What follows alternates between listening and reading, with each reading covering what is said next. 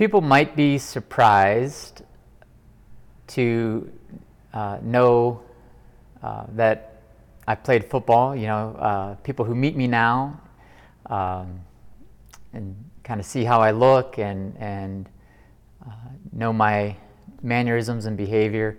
When they hear that part of my story, that I was a football player, that seems to surprise them. And then I think another thing that surprises them is being a pastor and just trying to be myself and give voice to those who might not have voice all the time. So people get surprised when they see me wearing a t-shirt with a rainbow on it that says, "You can pee next to me." Just trying to spread awareness and acceptance for people. The most exciting part for me of being a church leader is walking alongside people through their journey with God and seeing people have this epiphany, this awakening that they are a child of God, no matter what label they might accept imposed upon themselves.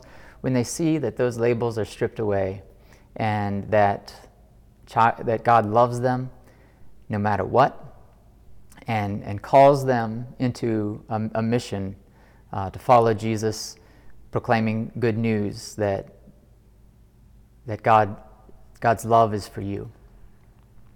As I see people develop in that sense of their journey, that gives me great excitement. And on the flip side, I think what frustrates me is that folks can just kind of have religion instead of that faith journey.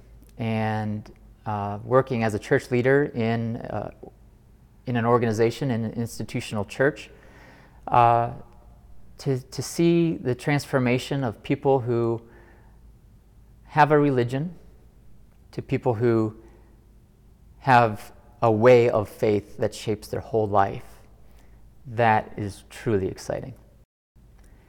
I've explained the Bayview community as the intersection where hipster meets homeless.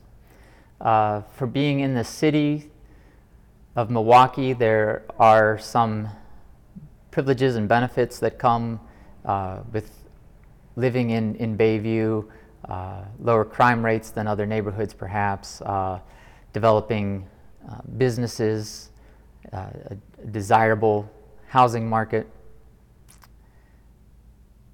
The flip side of that too is that can blind folks to the whole reality and to all people that are part of our community. And so as the neighborhood changes, there are folks who are priced out of their homes, who have lived here for decades, if not their entire lives. We have campers that are part of our church, whether they're camping under a bridge or in the woods. And so with all that's great of Bayview, we want to make sure that everyone, and truly everyone, is included. Unity's ministry with campers started 15 years ago with a small group of members and the pastor at that time having the vision to start a community meal. And I think it got started by the pastor going and standing outside of McDonald's and handing out flyers or invitations to this community meal at Unity Lutheran Church that at that time was once a month, and it was a simple meal of soup. I think at the first gathering there was about 24 people together, but very quickly the community grew, and so now our Wednesday outreach includes a community meal every single week, and we welcome between 175 to over 200 people any given Wednesday.